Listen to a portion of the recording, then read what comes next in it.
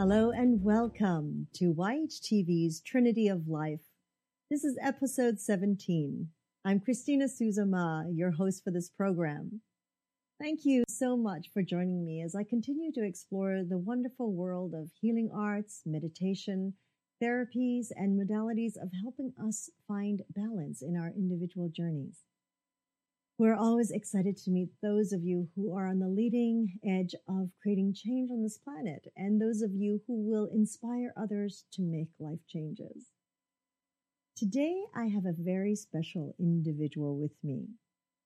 I've invited this inspiring young man, born with the debilitating spina bifida, who has continued to strive ahead in his life, knowing that at any moment something may arise that would cause him to make drastic changes again and again. Yet he continues to prevail through life. It really gives me a great honor to welcome to our show Quinn McLaughlin. Hello, Quinn. Thank you for joining us. Thank you. How are you today? All right. Good. So Quinn, here you are on our show, and I know that you've done several other interviews or talks with students and things like that before. Yes. And how wonderful that you are going out there to inspire others. And first of all, we thank you for that, and we thank you for joining us and hoping to inspire our communities and also giving those of us who are not familiar with spina bifida or those of us who are dealing with spina bifida a little bit of a background of what you went through, as well as some knowledge and awareness that will help us work with people around our loved ones and people around our lives that might be dealing with it. So, Quinn, starting off, can you tell us a little bit about spina bifida? Spina bifida is a birth defect. It can be genetic or can just arise. It is caused by a vitamin D deficiency the mother, if it's non-genetic, but it's genetically it's carried through the father's bloodline. And there are a few different forms of it. The form I have, myelomeningocele, is basically I have a hole in the wall of one of my vertebrae. So the spinal cord, as it was developing, actually instead of growing down through the spinal column, somewhat grew out the hole in the side of the vertebrae. And when that happened, it rubbed raw nerve against the bone, therefore creating the nerve damage to the spinal cord, which ultimately affected everything from my waist down. There is another popular form, which is kind of the reverse. It's actually a burr on the inside of one of the vertebrae that actually rubs against the raw nerve of the spinal cord, therefore creating damage that way. But that is a lot less severe, and there's a whole list of people that actually have that or have been suspected of having that. They just didn't know to look for it. I see. Because it's so minor. So, would you say that you have actually been in a lot of pain most of your life?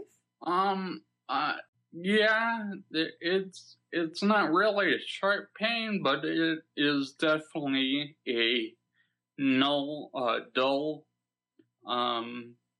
constant pain. It's like some people might equate arthritis. You know, I've basically had that pain through most of my life. Mm-hmm. So, Quinn, thank you so much for sharing that portion with us. Now, what about, do you remember much about your youth in the means of growing up? How far back do you remember as a child? Oh, I remember probably just prior to elementary school. Just prior to elementary school? Yes. Mm-hmm. And through that childhood, did you have to be in and out with doctors or therapists?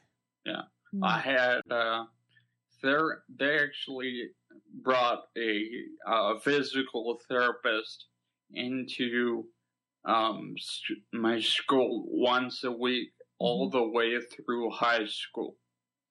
And in addition to that, especially once I moved to Virginia, I had access to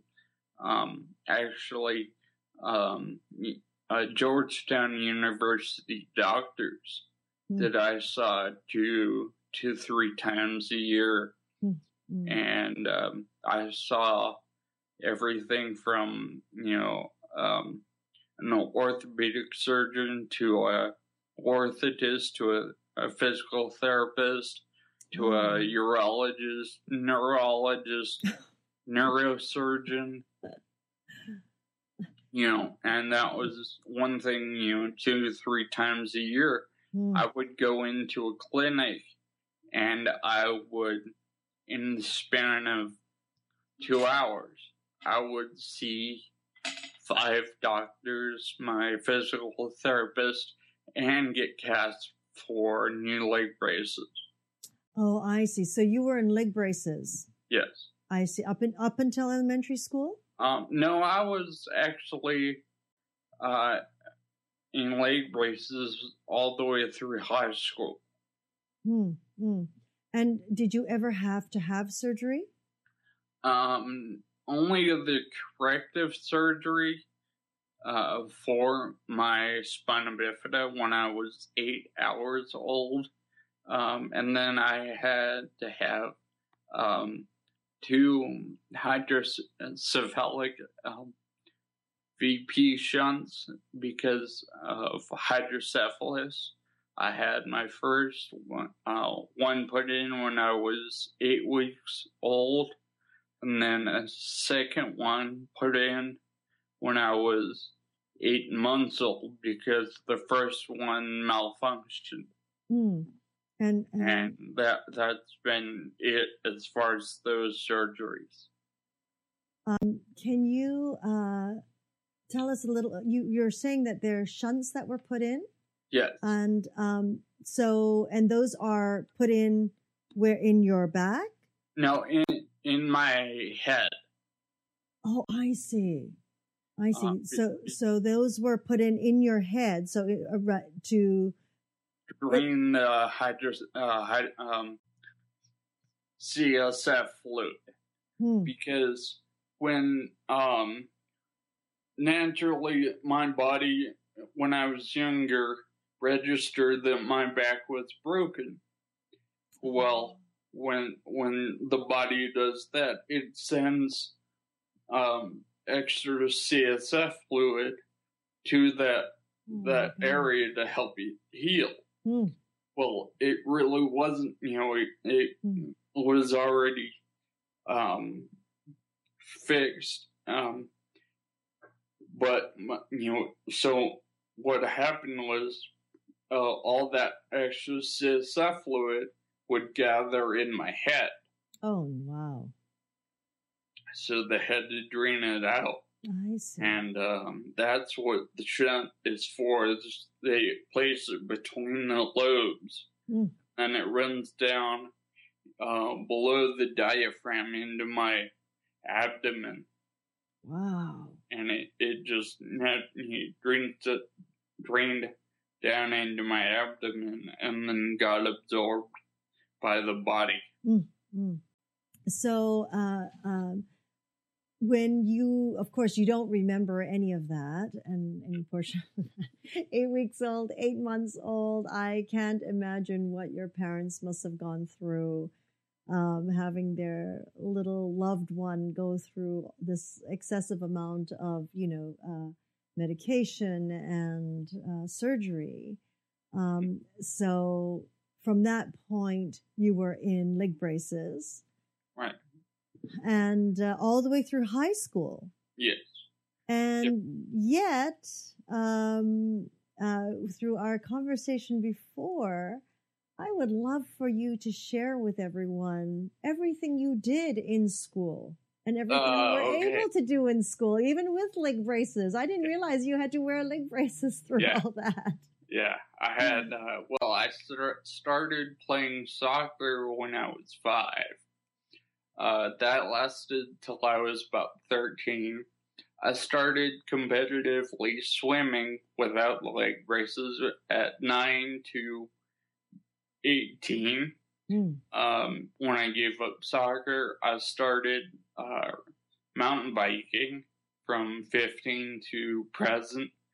And, I was in the band. I was also a Boy Scout from the age of 11 to 18. I was a student sports trainer in the school's gym in high school. I also got my basic EMT training at the age of 17, and that lasted till I was 21. Wow. And that was about it. And now I've just continued biking. So I'm curious. So when you began to do your biking and all those sports like soccer, I'm assuming you had to remove the braces and then bike or run around and then put them back on at the end of the day? No. I just kept the braces on. I was fortunate when I moved to Virginia and had access to all those university doctors. The orthotist there actually made braces with ankle hinges. Oh, wonderful. So, I could do whatever I wanted to do because of those braces.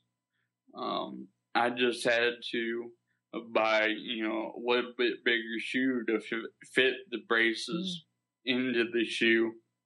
And I just went on, did what I could do.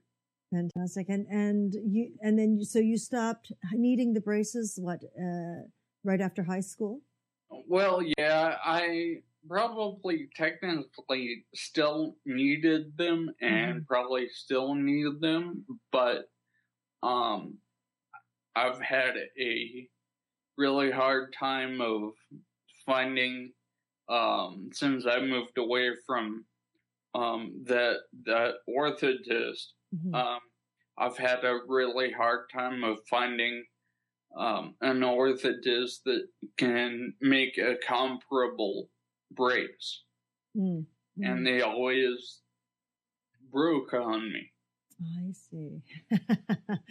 So I eventually just said, okay, I'm out of puberty and I'm,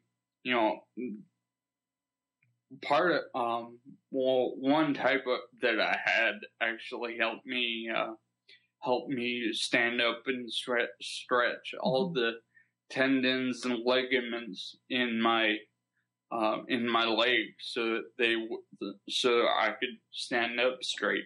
I see. And you know, I figured once puberty was over, my legs weren't gonna really get any better. Mm-hmm. Mm-hmm. So the braces kind of became a moot point at that point in time. So I went ahead and just gave up wearing the braces. Also because I was so active, I kept my muscle strength up and was able to cope that way. That's fantastic. Now, I tell you, I have to tell our audience, I met or learned of Quinn through his father, whom I met just a little while ago. And your father is so very proud of you and how you've dealt with this all your life. Now, do you remember times, Quinn, going through school? It's always known that children can be very cruel because, they're not worldly. They haven't learned certain etiquettes. They just say what they say or do what they do. Right. Did you feel like growing up that you were extremely different from everyone else? Did they make you feel that way until you were able to prove yourself? Yes. Especially because I grew up in a very small town in the backwoods of Virginia. Backwoods. The town I actually lived in had a population of 2,000. Oh my goodness. Yeah. Everybody knew each other, right? And their dogs and their cats and so it was a very conservative place, and every day I had to push myself further and further, push myself just to and I did get that resistance. People didn't believe I could do what I said I could do until I did. Thankfully I had a mom that told me constantly that I could do anything that anybody else could do. That took me a long, that really gave me a good outlook in life. Mm-hmm. Mm-hmm. But that kind of did have a backlash. It did. Yes. What was the backlash? Well, because I believed in myself that I could do anything that anybody else could do. Mm-hmm. I had to and did push myself, that extra, 110, 120% to prove that I could do it above, whatever I had to do. And that actually eventually, wore me down physically and mentally. Like my knees right now, they've been bad for years. I probably should have had knee replacements by now. Oh my God. And if I hadn't pushed myself, that extra 10 or 20%, my knees would have been in a lot better shape. Mm-hmm. Where my back would be in better shape. Mm-hmm. Mm-hmm. So, it's overall it was good, but I do have to deal with these certain side effects. Right. Well, I believe that because of yourself, you pushing yourself so far, I think there's, again, the pros and cons with it. It's really given you such confidence and such a drive. And, who is here to say that the knees wouldn't have worn down just as fast or the back wouldn't have, it's sort of, we don't know what we don't know because the human body is so brilliant. And, I believe that you have overcome so much and very, very, with a very strong guidance of your mother, telling you and support. How can we, growing up, if we don't have the support and the love of the people around us, we wouldn't be who we are today, because they set the standard and they set the precedent for us to keep moving forward. So how wonderful it is for you to have a mother that thought like that and continued to help you strive with you. Now, Quinn, I heard recently that you had to go on dialysis, which is a huge shift in an individual's life. You did not have that situation in your younger years. I mean, you're still very young right now. May I ask how old you are? 31. Okay, so you're 31 now. And when did this come up, this situation with dialysis? Is it because of the spina bifida? Indirectly, it was.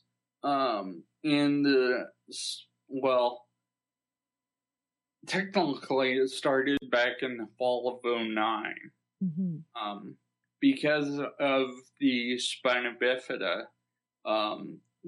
the nerves in my bladder did not form correctly. Mm-hmm. And because of that, my bladder grew to about 1,000 cc's or a liter when it should be only about 500 cc's. Mm. And eventually that wore out the muscles around the bladder, and that ended up pushing all the urine back up into my kidneys. Mm-hmm. And they discovered this back in the fall of 2009, and because of the what the urine was doing to the kidneys, that the damage also, there was damage to the adrenal glands that control my blood pressure. Oh my gosh, chain reaction. Yeah. So they gave me a blood pressure medication, but nobody knew I was allergic to the blood pressure medication. And by April of 2010, I was in the hospital because my kidneys had shut down, partially because of the spina bifida and partially because of anaphylaxis. Oh my gosh. And I spent from April 3rd to June 16th in the hospital. Mm. Mm.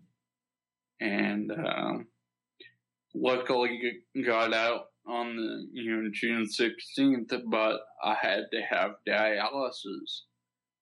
It started out with hemodialysis every other day. From April of 2010, and I had to, once I got out of the hospital, I had to go into a hemodialysis clinic until October of 2010, when I switched to what they call peritoneal dialysis. Mm.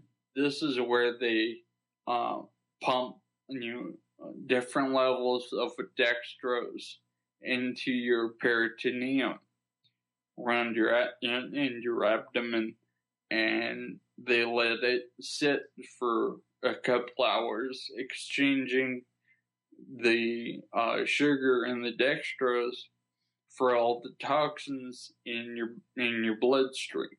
Wow. And then they 2.5 hours go by, and it empties that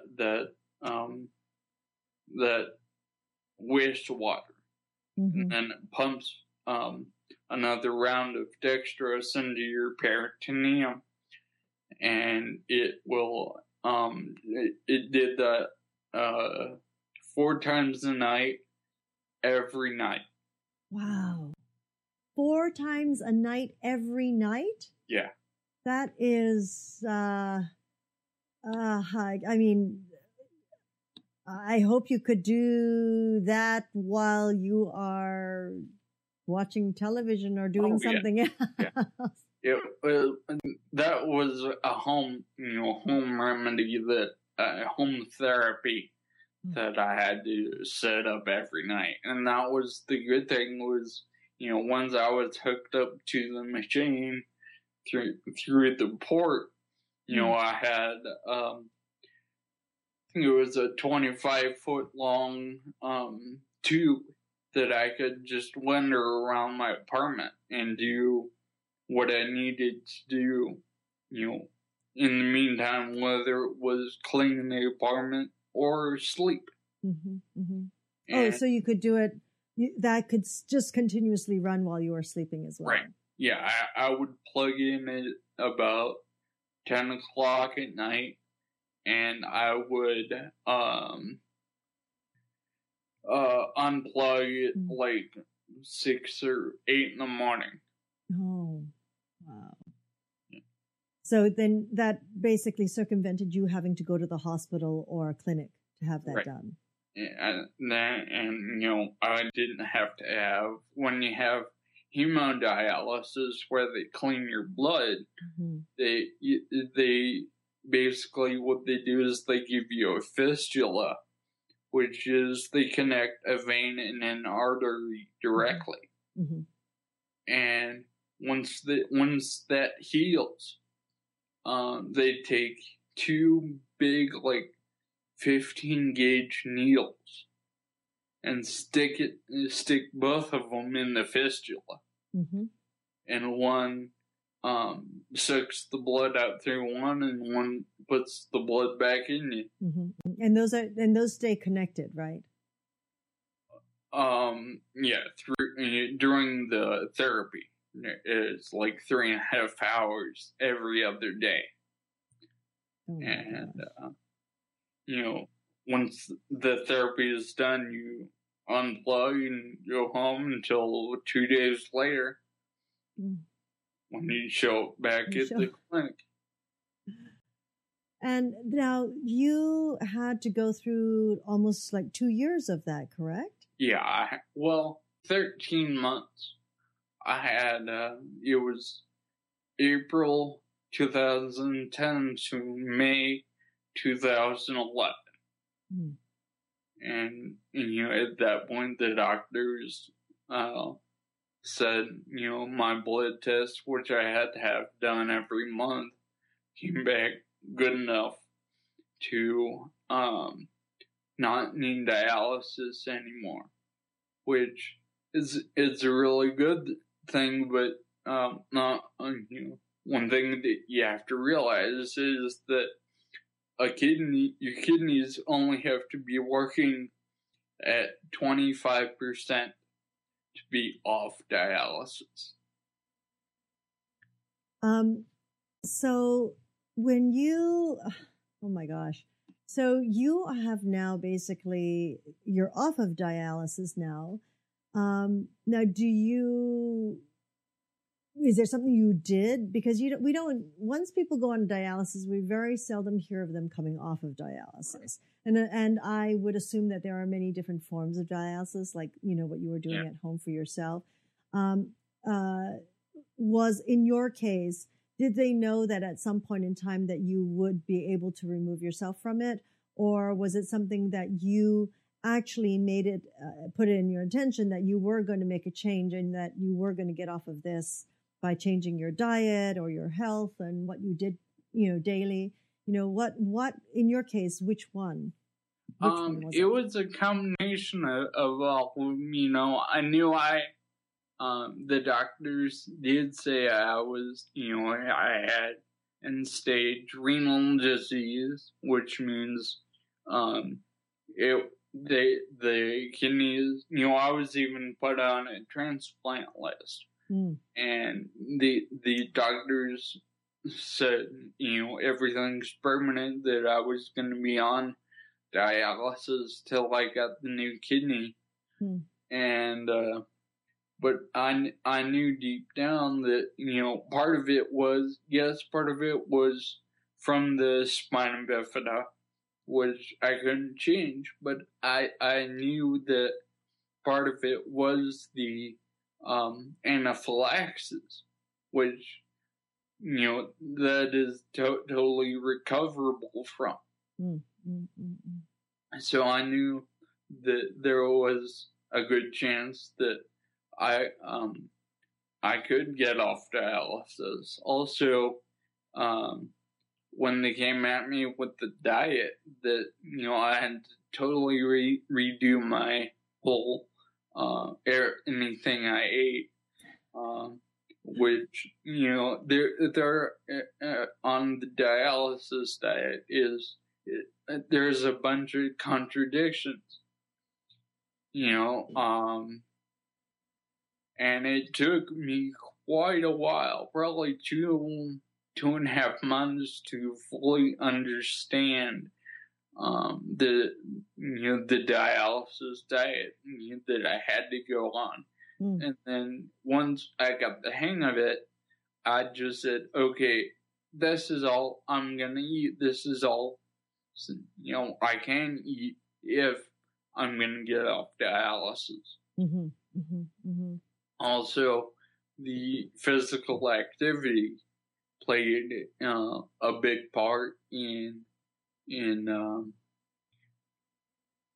recovery. Also, that just they've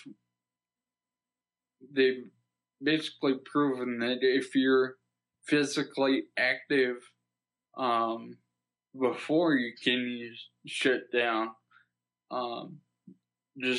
if you continue to do that physical activity, you have a much, much greater chance of recovery and or at least coping with all the whole stress and the whole deal that comes with kidney disease. Right. So Quinn, you may not be familiar, but we here at Yoga Hub, we do the Virtual World Yoga and Meditation Conference, which is an annual event, and we promote everything to do with health and wellness.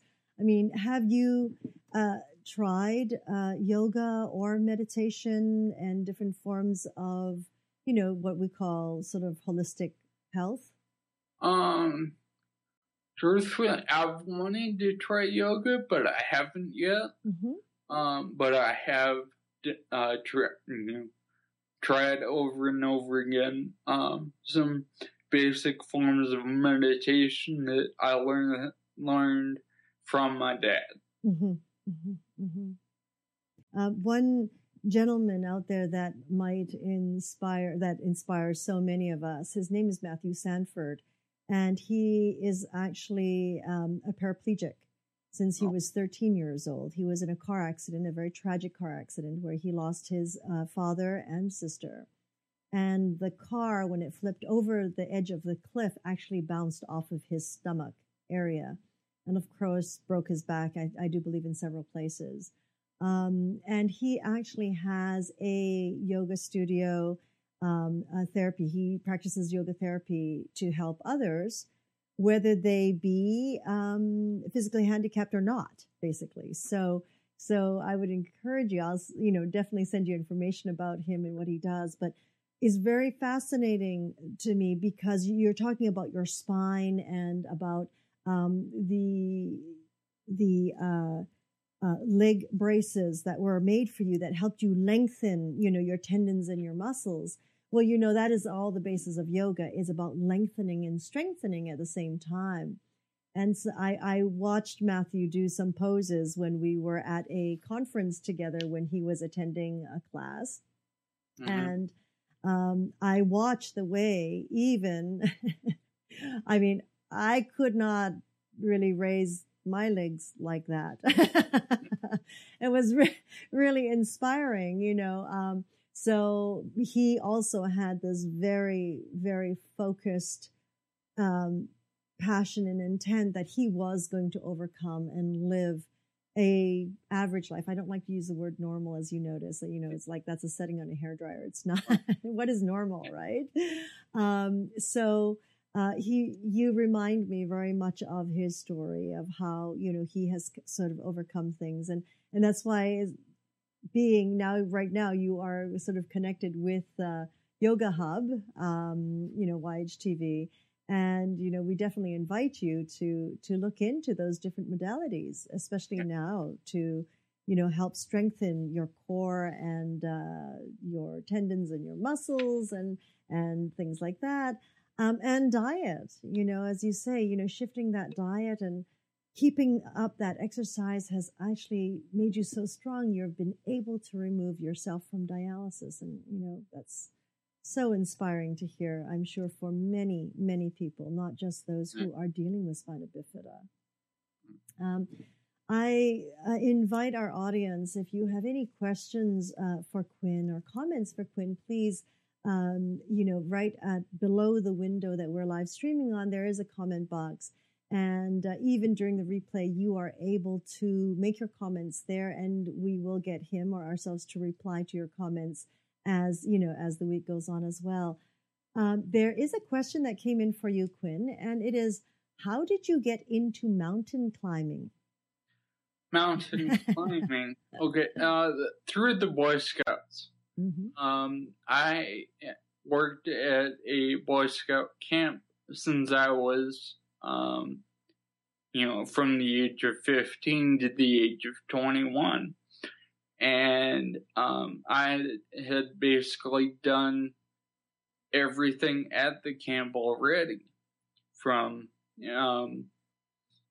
teaching how to cook over an open fire to teaching people how to shoot a bow and arrow to swimming. I was, I forgot to mention I was a lifeguard. A lifeguard? Yeah.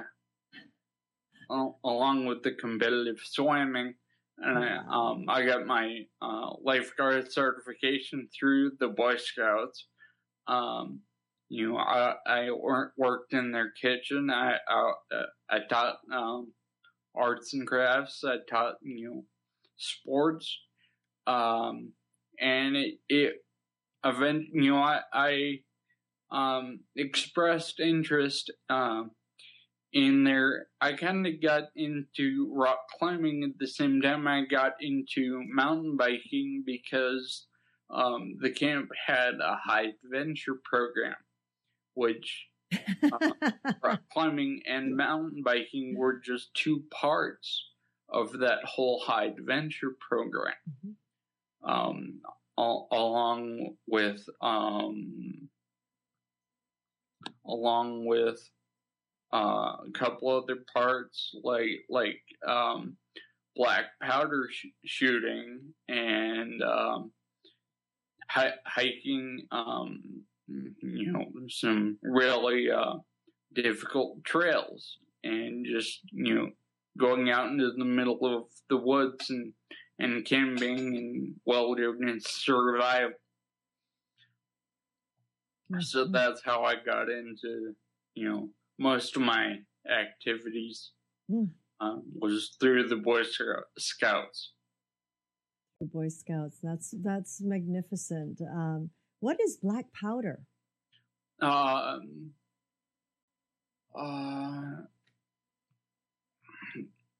Rifles and primitive rifles and shotguns. Mm-hmm. The Civil War guns that had to be loaded from the front. The muzzle, front of the gun. Wow. This must have been in Virginia. Yes. Okay, I was thinking, wow, I didn't realize that they still taught that. How wonderful for you to experience that. I would like to experience that. Another question that came in was about your bicycle design. Yeah. You are into bicycle designing, and do you design for people, for others? Well, that's kind of design's not the right word. It's I customize my bikes by custom specking, choosing the exact parts I want on my bikes. Mm-hmm, I see. Sometimes that includes special adaptive. The most specialized thing I have, because I have no arch in my left foot. I use the type of pedals that the professionals use called clipless. And because of those pedals, I need to have an extended axle on my pedal. And so luckily there are a couple of companies out there that already make the axle extensions. So I just went ahead and bought those extensions to put onto my pedals, and that pretty much solved that. Also, because my left foot is not straight, it's turned out at about a 75-degree angle. So when I put my foot on and clip into the pedal, without those extensions, my heel would hit the crank arm. Right. So I have to have the. Other than that, it really depends on the bike how I what parts I put on it, and a lot of it's too technical to go into right now. But I have like on my mountain bike, I actually have a 2-speed mountain bike. This is actually a fixed gear. If anybody out there knows what a fixed gear is, it's a track bike or a velodrome bike. Well, I found that, that actually helped me out, having that type of drivetrain, even though it only has 2 gears, is more helpful to me than having a bike with 18 or 25 gears, just because of the momentum that certain drivetrain provides. That's very interesting. As far as custom speccing, custom designing, like I said, I it's more of a custom. I put the custom parts on rather than actually making design custom frames. Right. So basically what you're doing is you are actually looking for the components that would be right to customize it for yourself, basically. Right. And then learning about that and then putting it all into order. Now, what about doing that for someone else? What about doing that for other people that have no idea? I mean, it takes time to be researching all these parts and, all the different, as you say, extensions and things like that. Most of the common people wouldn't know that. They wouldn't know how to do that. Yeah. You should be a consultant for that area, since you've done all the research for yourself anyways, right? And you know what's out there. Right. If anybody out there wants to consult me, talk to me about a bike, I'm more than willing. Wonderful. Sure. I think that would be great, Quinn, because it sounds like you're very passionate about biking. I think you should share with our audience, when you talk about biking, that you don't have a car. Isn't that correct? Yeah, okay. That's correct. And how many miles do you bike a day? Well, about 20. Okay, 20 miles a day. And that's what keeps you strong. Right. Do you still swim? No. That would be something to get. Part of it is Reno isn't really known for their pools. Partially because it's, right on the edge of the desert. And they just, we're so close to either Lake Tahoe or comparatively the Bay Area. Yes. People just don't really swim that much around here.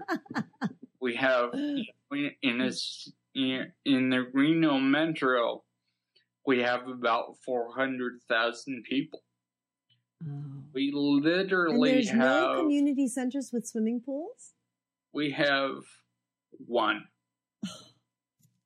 And then we have 2 or 3 gated communities with pools. But it's literally, we might have 2. One might be at the other end of the city that I don't know about. But yeah, swimming is just not a popular thing around here. So Quinn, a question has come up, and this is a really important question because I agree. I mean, I would like to know myself how you do this, and this person's asking, what keeps your motivation when you just don't want to get out the door? For about a 2-year period, I was, EMT, rock climber, mountain biker, and I was fit enough to do all that. Well, I knew I could do that at one time. I know I can do it again. That's really all there, that's the way I look at it. Like, right now on my street fixing, I have been really concentrating on building up my muscles this summer using just one, that bike, which has 1 gear. Well, yesterday I went out on my typical ride and came back, but I decided to come back the difficult way. After a month of really concentrating on pushing myself to get stronger, I decided to come up the difficult way back home, and I came up, it's actually 2 streets, but I came up those 2 streets with relative ease. Wow. And, looking back at that, I'm like, okay, this past month where I've pushed myself, that's been worth it, and it's worked. So why not continue with it? Because I know, yes, I may be, at a certain lower level of fitness now, but I've found something that works for me. So I'm going to continue with it because I know I can get back to where I was, being that really active person. Well, and I no doubt with your condition and the condition that you are dealing with, it's like for us, if we stop exercising for a week or 2, our body sort of goes, back to a certain time, and it slowly sort of reverts back, and we get lazier and lazier.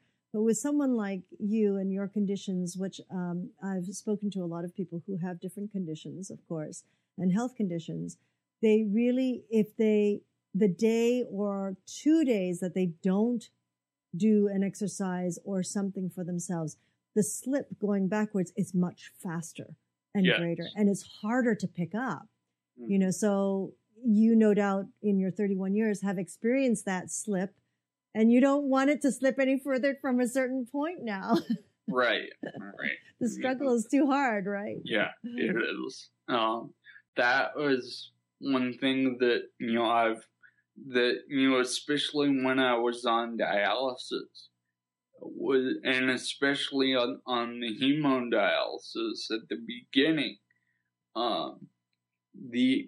when you go in to have the therapy done, unfortunately, when the machine cleans your blood, it cleans everything out of your blood, the good and the bad stuff. Oh.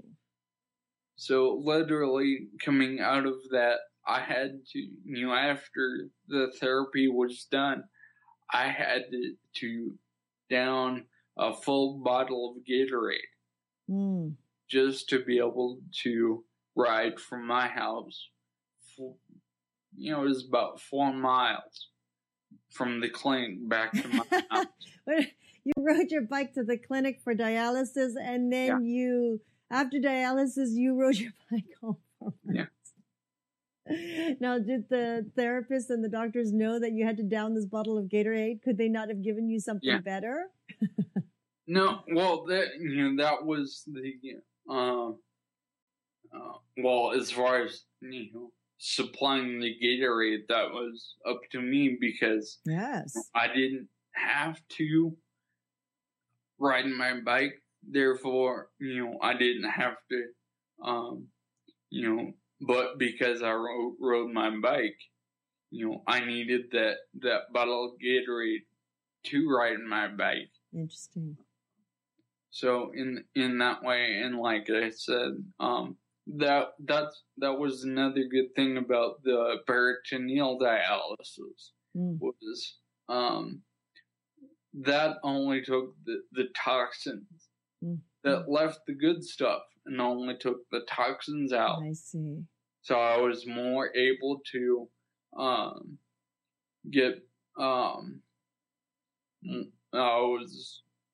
had more energy and all the stuff I needed to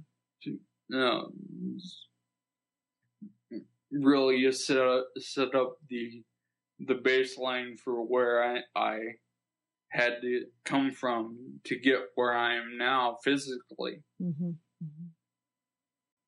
So wow, Quinn. Well, we're coming to the top of our hour now, Quinn. Wow, all right. Isn't it amazing how fast it goes by?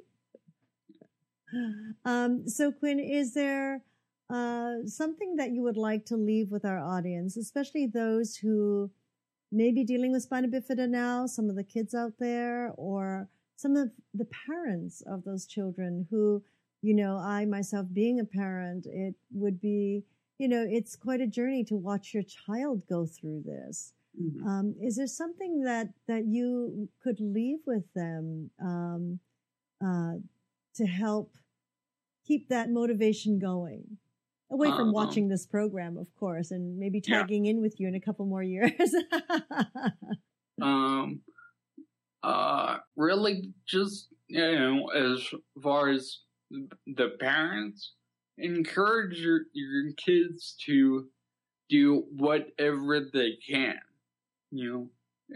as far as, physically, activity, co-curricular, extra and curricular, and keep on encouraging them to do that, and just let them find what they want to do, and encourage them all you can, and help them be as successful as they can in whatever they choose to do in life. Wonderful. Thank you so much, Quinn, for taking this time to inspire our communities and the communities globally. And I look forward to bringing you back on the show again in the next little while and continuing this conversation. Yes. Thank you for having me. Thank you. And we will be in touch. And again, for any of you who have questions or comments for Quinn, please feel free to type them into the comment box below. You are all with us here on YHTV, which is Yoga Hub, YOGAHUB.TV. Thank you for joining us. Thank you again, Quinn, for your time and your inspiration. And we're really honored by your presence. Thank you. Namaste.